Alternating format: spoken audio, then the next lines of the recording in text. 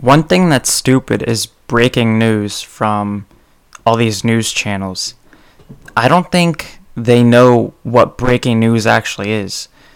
They'll report something like, oh, breaking news, in the middle of their report, and it'll be like, yeah, last night Justin Bieber said this.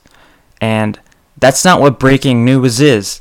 The whole point of breaking news is that it's recent and current, right? So it's news that's worth interrupting their current newscast for.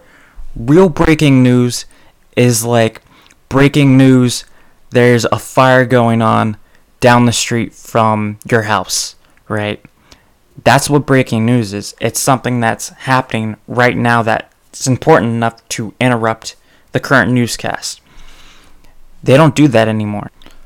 But the reason why they still call it breaking news is because they want to catch your attention and then reset your mind to be paying attention to the news after that. So they'll have their regular newscasts, and then they say breaking news, and it's something about, I don't know, Justin Bieber or some shit. And you're paying attention because they've interrupted the flow of the news, and then they go back to it, and now you're paying attention because your heart rate is up, right? So that gets people more attentive.